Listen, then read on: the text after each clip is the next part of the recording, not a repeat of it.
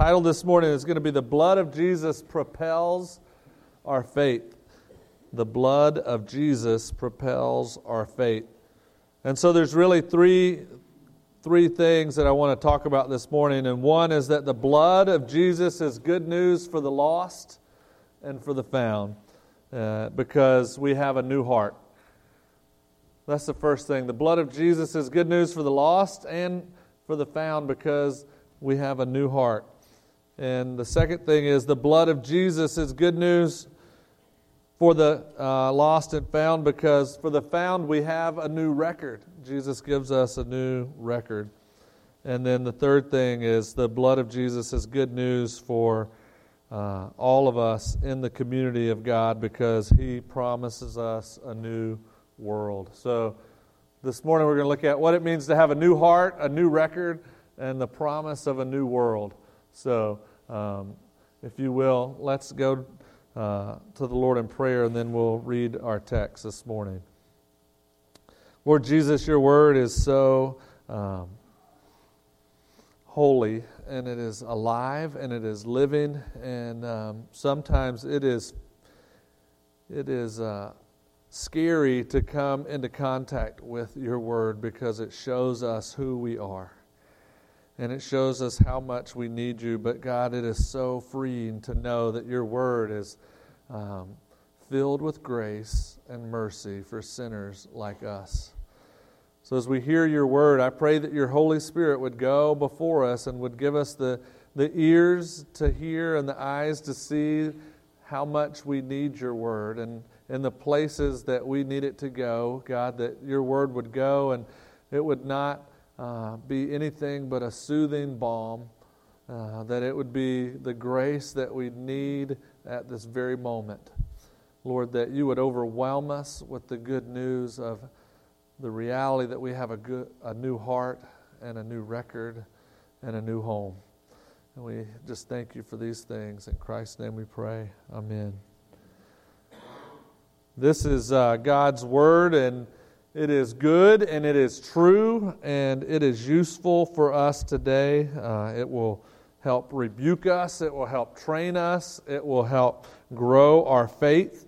And so I hope that you know that this has been kept for us for many, many years, that we might read it together today. And so what a special thing that God has breathed out His very own words for us to hear together, and that it might edify us as a body and grow us closer together to do the very thing that He's called us to do in the very place that He's called us to do it. So hear the word of the Lord.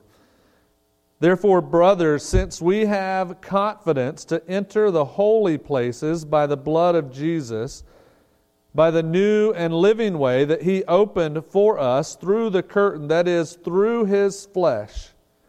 And since we have a great priest over the house of God, and here we're going to have three exhortations right out of the gate. Since we have a great priest over the house of God, let us draw near with a true heart, in full assurance of faith, with our hearts sprinkled clean from an evil conscience and our bodies washed with pure water. Let us hold fast the confession of our hope without wavering, for He who promised is faithful. And let us consider how to stir up one another to love and good works, not neglecting to meet together as some are in the habit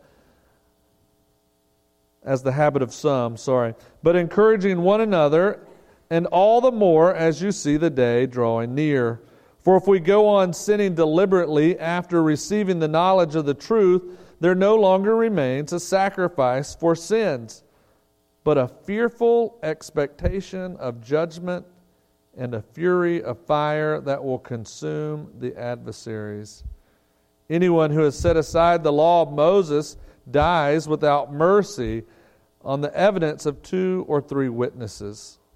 How much worse punishment do you think will be deserved by the one who has spurned the Son of God and has profaned the blood of the covenant by which He was sanctified and has outraged the Spirit of grace. For we know him who said, 'Vengeance is mine, I will repay.' And again, the Lord will judge his people. It is a fearful thing to fall into the hands of the living God. But recall the former days when, after you were enlightened, you endured a hard struggle with sufferings, sometimes being publicly exposed to reproach and affliction, and sometimes being partners with those so treated.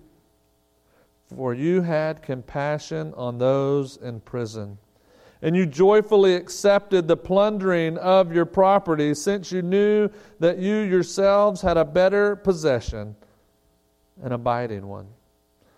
Therefore do not throw away your confidence, which has a great reward, for you have need of endurance, so that when you have done the will of God, you may receive what is promised.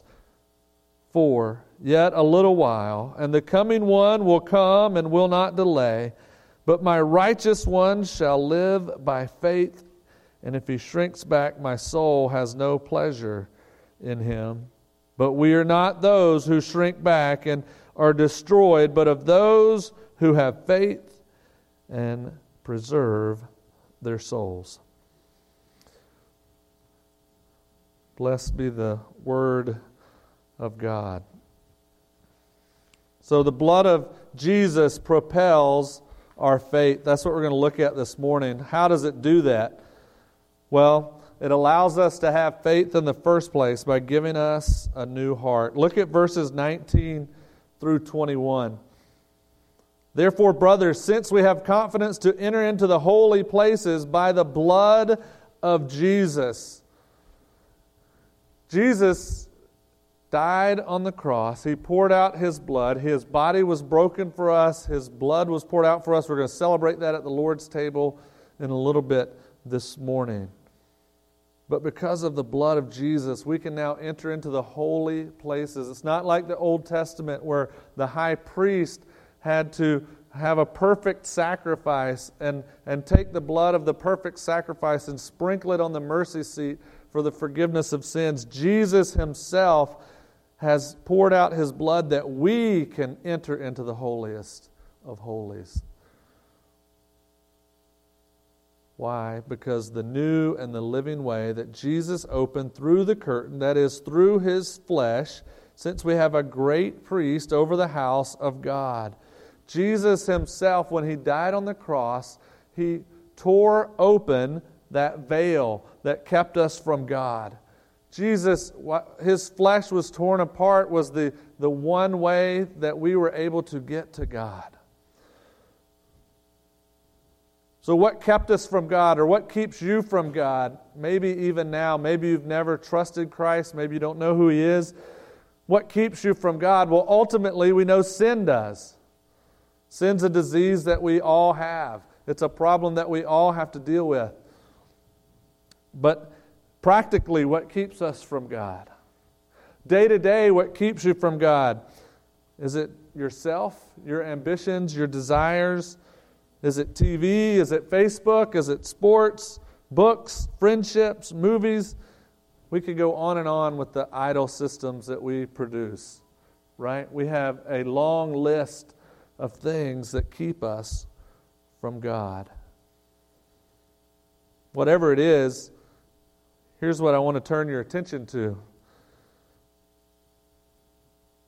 The amazing sacrifice that God gave us in order for us to draw near to him. No matter what has kept us from God, God has poured out the blood of his very own Son that we would draw near to him. That we would have the confidence not just to draw near to him, but to walk into his throne room. You may be thinking, well, that's nice. I'm talking about a holy God. I'm talking about a God that no one in Israel would even want to spell out Yahweh's name for the fact that they feared being too close to him.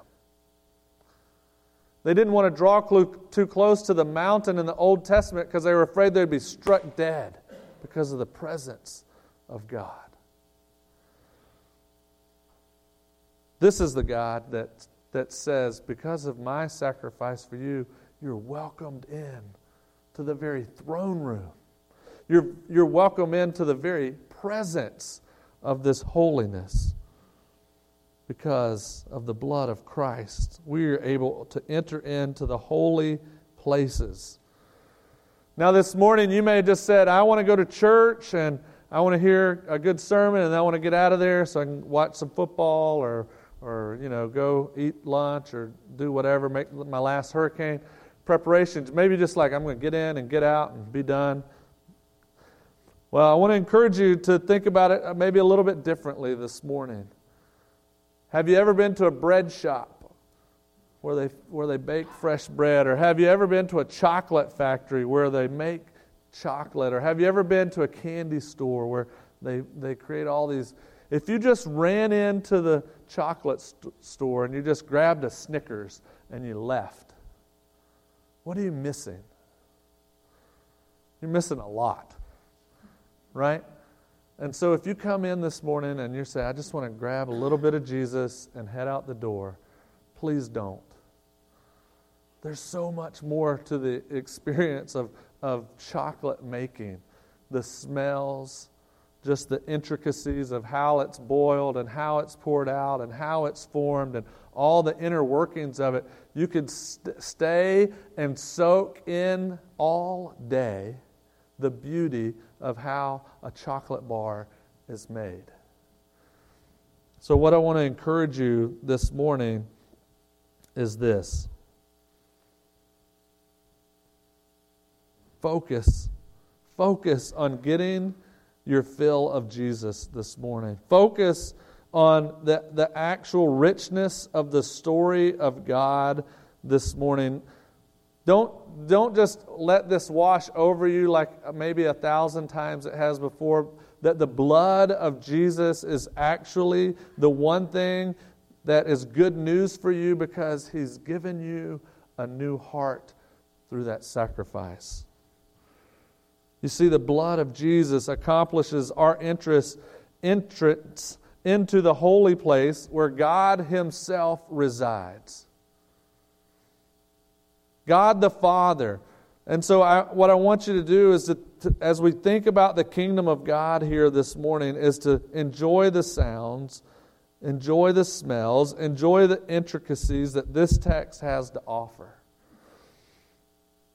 You may be thinking, well, God, I don't really think that much about God every week, and God probably doesn't really love me the way He loves everybody else because of the things that I do or the things that I think. Maybe other people have that much time to talk to God, but unless it's really emergency, I'm not really want to listen to what God has to say back to me. He might care, but He doesn't really want to take time to listen to my problems. Listen, I want you to know something. God cares infinitely about you.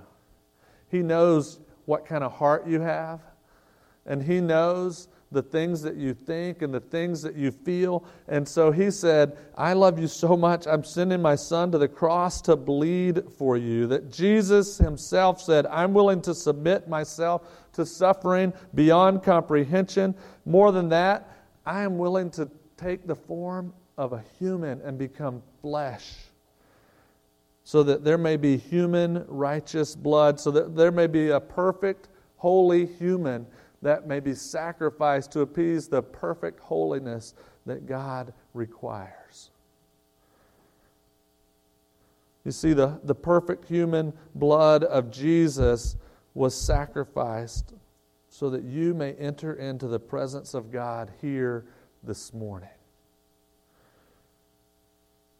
So hold on. Here we go on our tour. How is it that we have a new heart? Look at verse 22. Let us draw near with a true heart in full assurance of faith, with our hearts sprinkled clean from evil conscience, and our bodies washed with pure water. Let us draw near with a true heart in full assurance of faith, with our hearts sprinkled clean from an evil conscience and our bodies washed with pure water. The blood of Jesus cleanses our conscience. Do you believe that this morning? Are you trusting and resting in that? That's what His own word says. The blood of Jesus cleanses our conscience from sin, and it allows us to hold fast to hope. What hope is that? That the blood of Jesus does way more than grant us access to heaven. That the blood of Jesus does way more than just give us a ticket to the heavens. It cleanses our conscience from sin. It enables us to hold fast to the hope of Jesus, a hope that something that 2,000 years ago actually can be beneficial to me this morning. That because of the cross, because of the blood of Jesus, that the power of sin and the penalty of sin has been conquered for all time. That's a giant claim in Christianity, that the power of sin and the penalty of sin has been conquered. Yes, sin is still alive and something that is a reality that we struggle with, but its ultimate power has been broken, and there's a new king on earth. It's a king of light, one that shines truth into your heart, one that shines truth into your mind, that helps to transform you. His blood has given you victory over your shame, over your doubt, and you can be freed from the power of sin when you repent and place your trust and faith in Christ. You see, this commitment from Christ to us produces godly character. It grows in us a faith that leads to hope for community. The third thing I want you to see about having a new heart is in verse 23 and 25, it says it allows us to encourage one another. When you have a new heart, this is how you know, because you're going to encourage one another and you're going to want to meet regularly. Look at verses 23 and 25. Let us hold fast to the confession of our hope without wavering, for He who promised is faithful. And let us consider how to stir up one another to love and good works, not neglecting to meet, as is the habit of some, but encouraging one another all the day, the more as you see the day drawing near.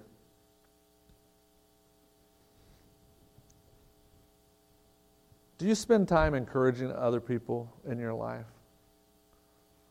Or do you spend time being frustrated that other people don't encourage you?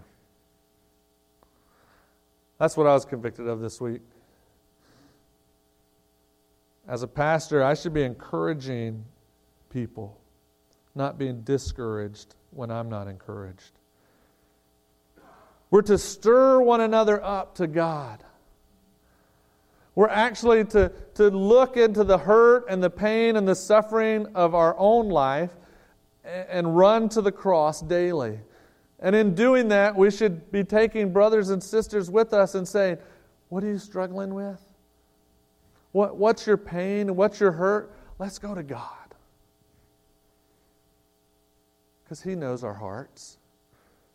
And He's given us new hearts so that we can hold fast to the confession of our hope without wavering. Why? Not because we're faithful, but because He is faithful.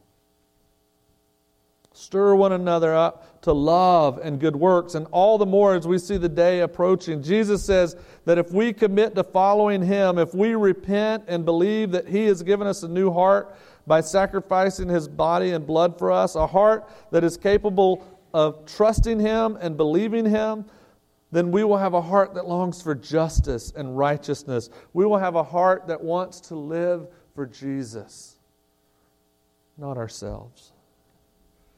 A heart that's able to love something other than ourselves.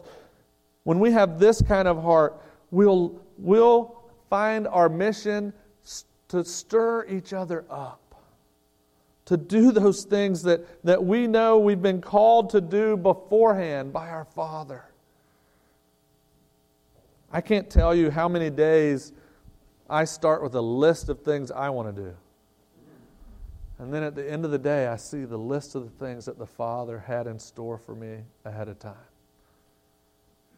I intentionally keep my schedule pretty open. Most of you probably know that. There are a lot of people in ministry who intentionally book their schedule full.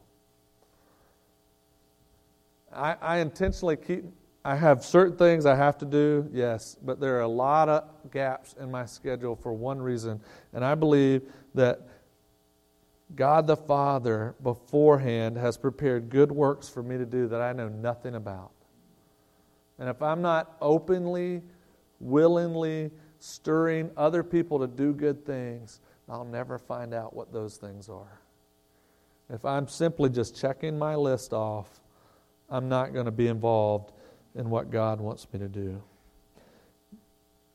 You see, it's only when we have a new heart that we're able to see our heart possesses a lot of wickedness, a lot of evil that needs to be confessed.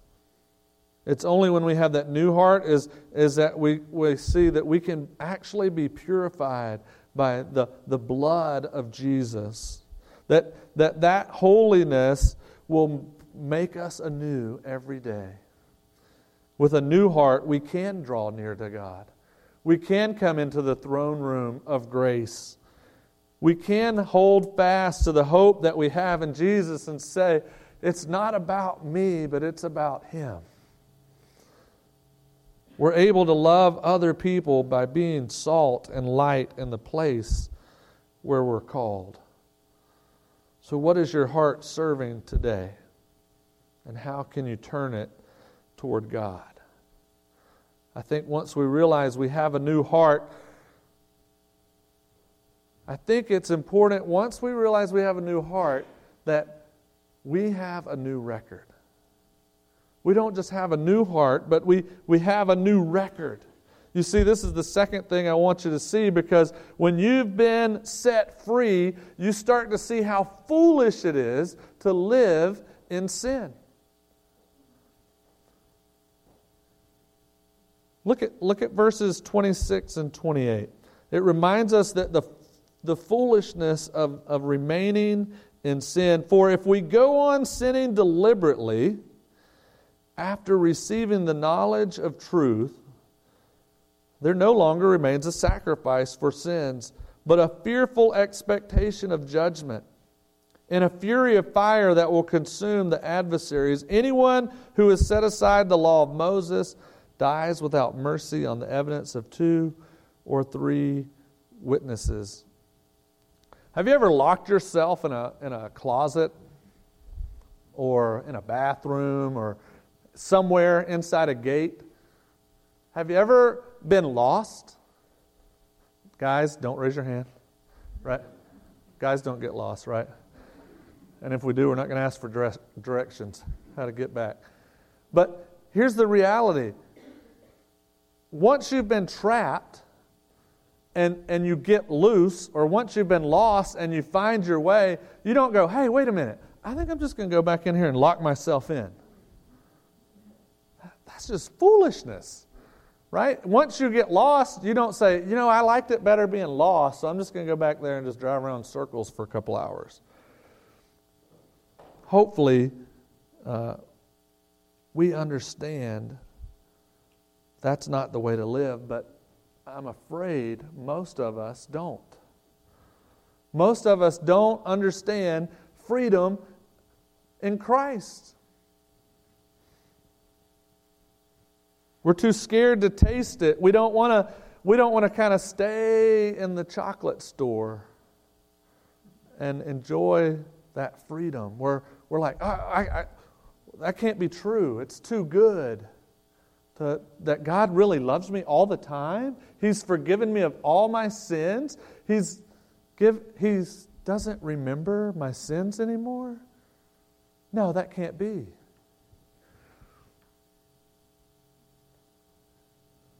We want to wallow in self-pity. It's a lot more comfortable to be in our secret shame and to not really believe the truth. But When we don't believe the good news, it's just foolishness. You've been set free in Christ.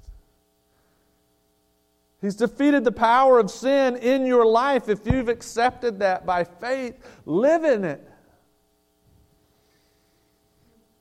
Why don't we cry out for mercy more? Why don't we repent and believe moment by moment? Why, when we delay, we are denying the life and the death and the resurrection and the current reigning of our Lord and Savior, Jesus Christ. If His blood was truly sprinkled on the mercy seat, when we reject mercy, when we set aside the law of Moses, we're going to die without mercy.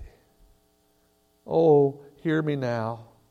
Don't live in fearful expectation of judgment. Jesus has overcome your fears. If you persevere in belief till the end, He will vindicate us. He is King Jesus. You see, this is what freedom in Christ is to live in constant communion with Christ. Living a life of thankfulness and gratefulness that He pours out on us new every day.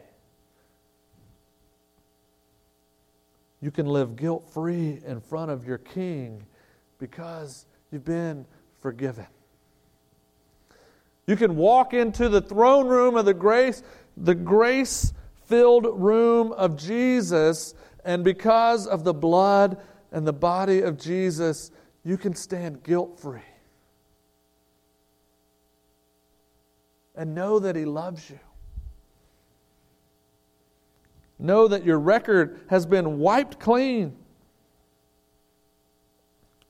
You see, in verse 29, it talks about this idea that we're under a new covenant, that we've been given access to this new covenant. Look at verse 29 with me. How much worse punishment do you think will be deserved by the one who has spurned the Son of God and has profaned the blood of the covenant by which He was sanctified and has outraged the Spirit of grace?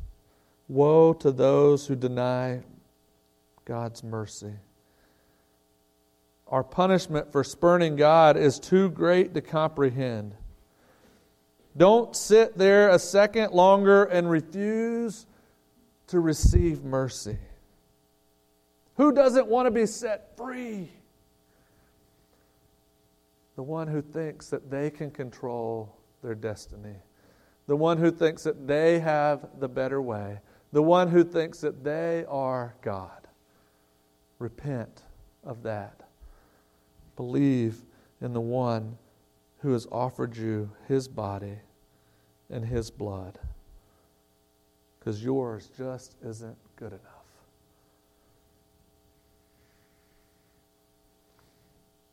Jesus ushers us into this new covenant. He's ratified the one covenant that has been in effect for all time, the covenant of grace.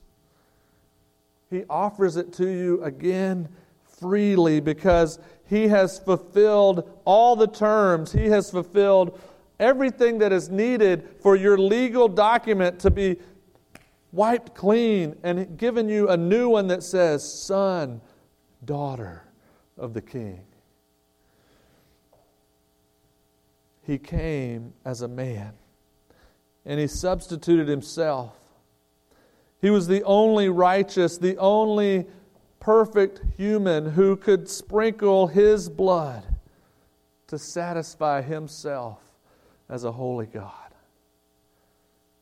And He did it for you, and He did it for me. The warning is in verse 30 and 31, not to profane this sacrifice. This is something that should not be taken lightly. It's not something that we should just wash away daily with our doubts and our fears and our anxiousness and all of these other things. We should rest in His victory. Rest in His omniscience.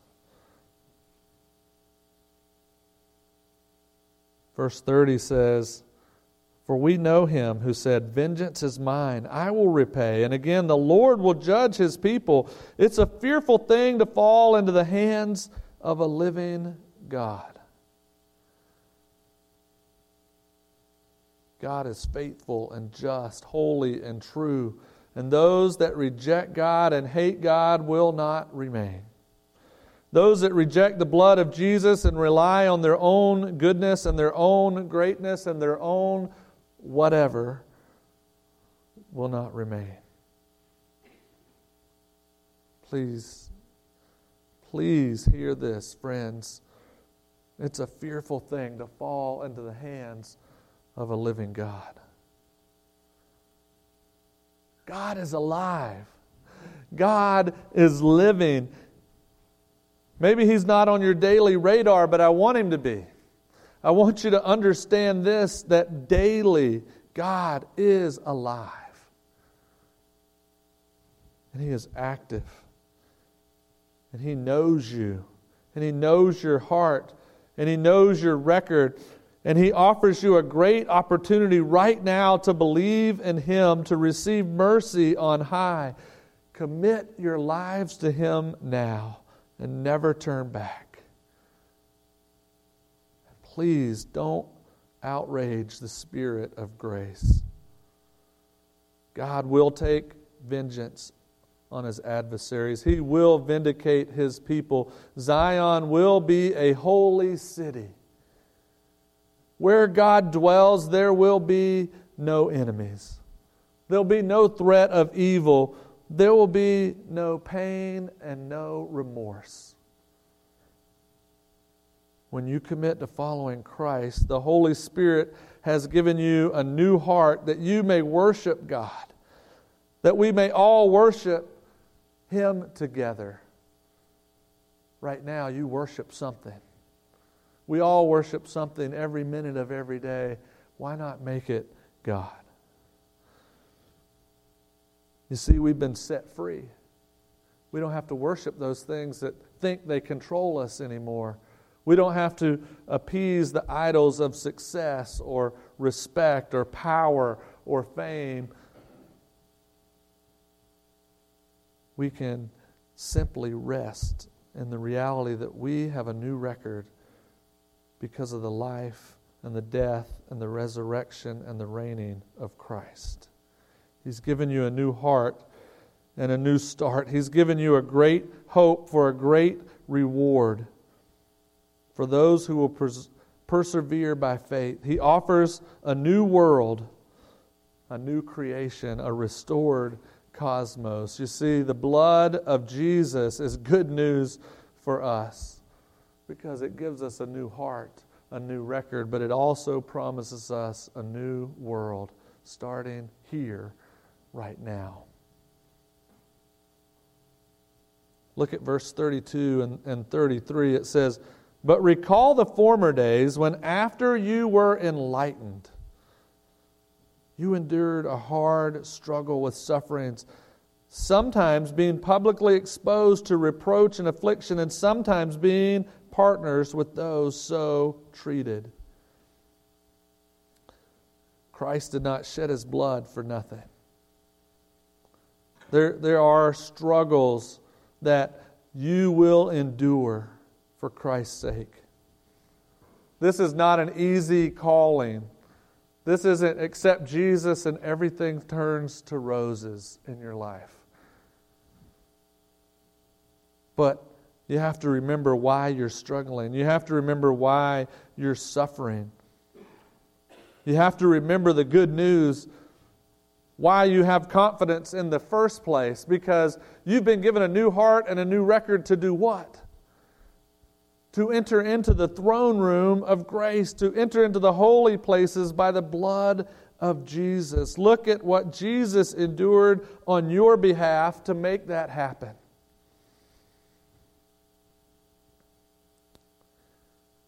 This is why I think one of the major focuses of our church needs to be praying for the lost in our midst.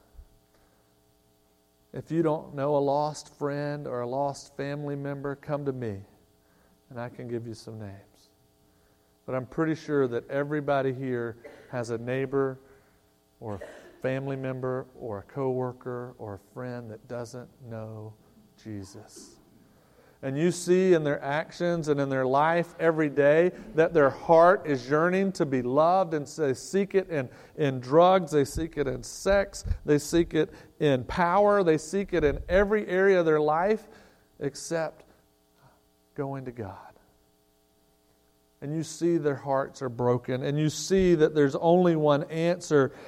And church, we need to be praying for the lost in our midst.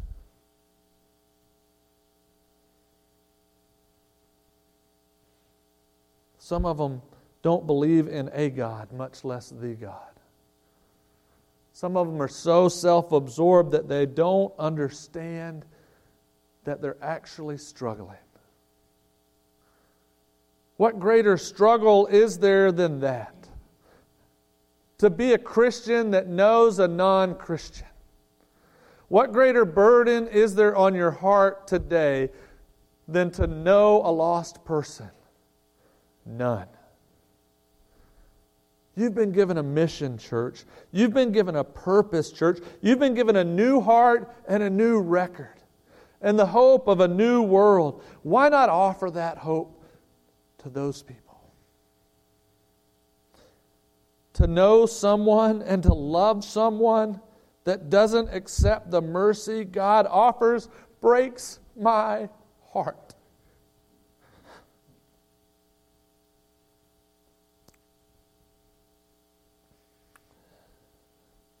But how much?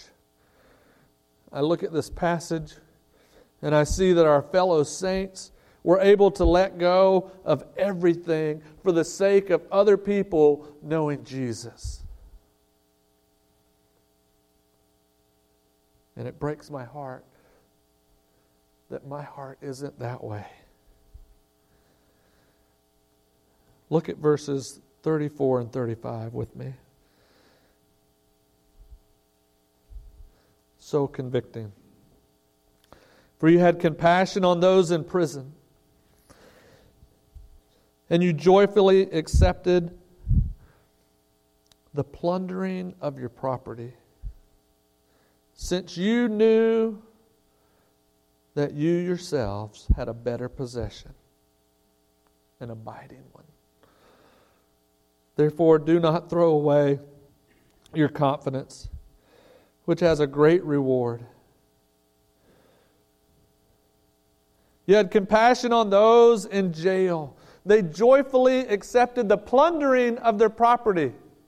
Sure, I'm okay with somebody borrowing something or helping somebody get a tank of gas or bringing somebody some groceries, but if somebody comes into my house and they plunder everything that I have, I doubt sincerely that my heart's bent is going to be joy. And I doubt that yours would be either. But here's the good news. It should be. Because we've been given a new heart. We've been given a new record. Folks, we've been given something that I don't think the church even understands. And I think this may be why we don't reap the harvest that we should.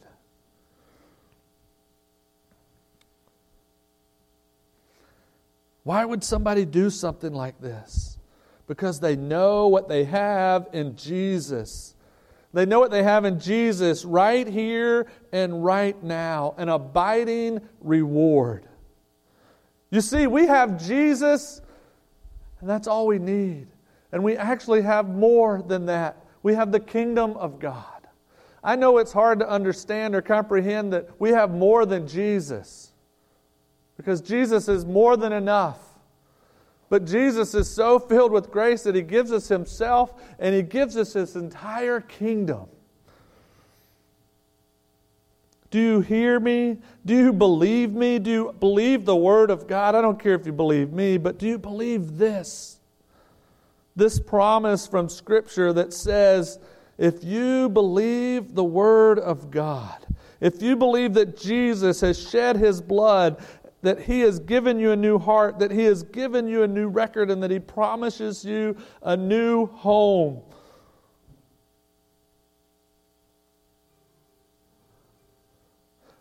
Why aren't we having the ability to love recklessly? Why don't we have the ability to love relentlessly? We do. So what if we get burned in relationships? So what if someone doesn't return the favor? So what if someone doesn't receive our love? Yes, it hurts. And it may even be wrong. And we don't have to like it. But does it really matter?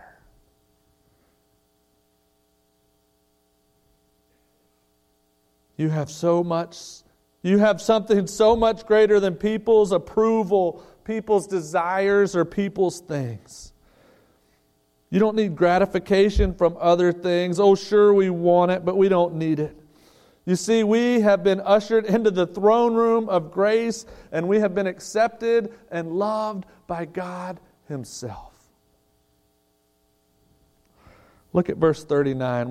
We've been given the assurance that our faith has a purpose, that our purpose is so grand that we don't even understand it, that God's righteousness and our faith in Him gives us the ability to stand firm until He comes again. Look at verse 36.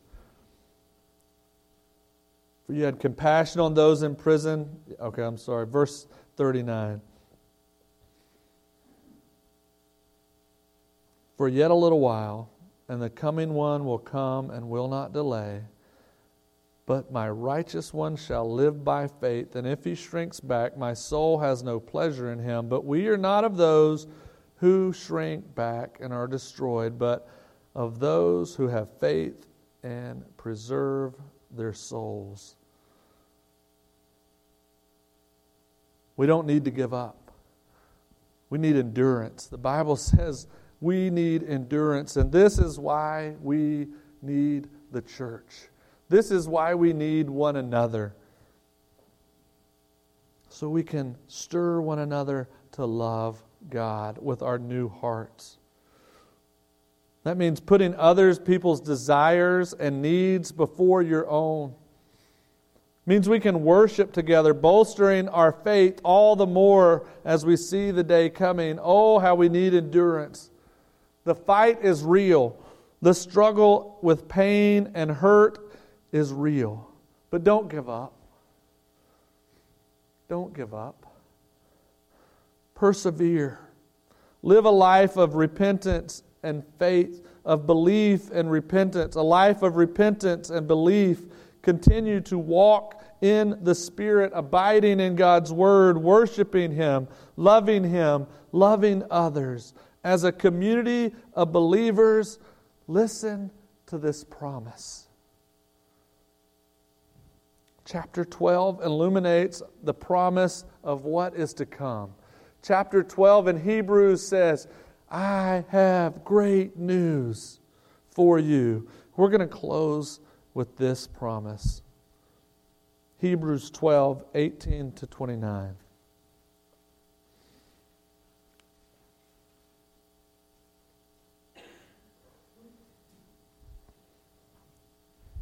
This isn't a promise from me. This is a promise from God Himself to those who would repent and believe. For you've not come to what may be touched, a blazing fire and darkness and gloom and a tempest and the sound of a trumpet and a voice whose words made the hearers beg that no further message be spoken to them.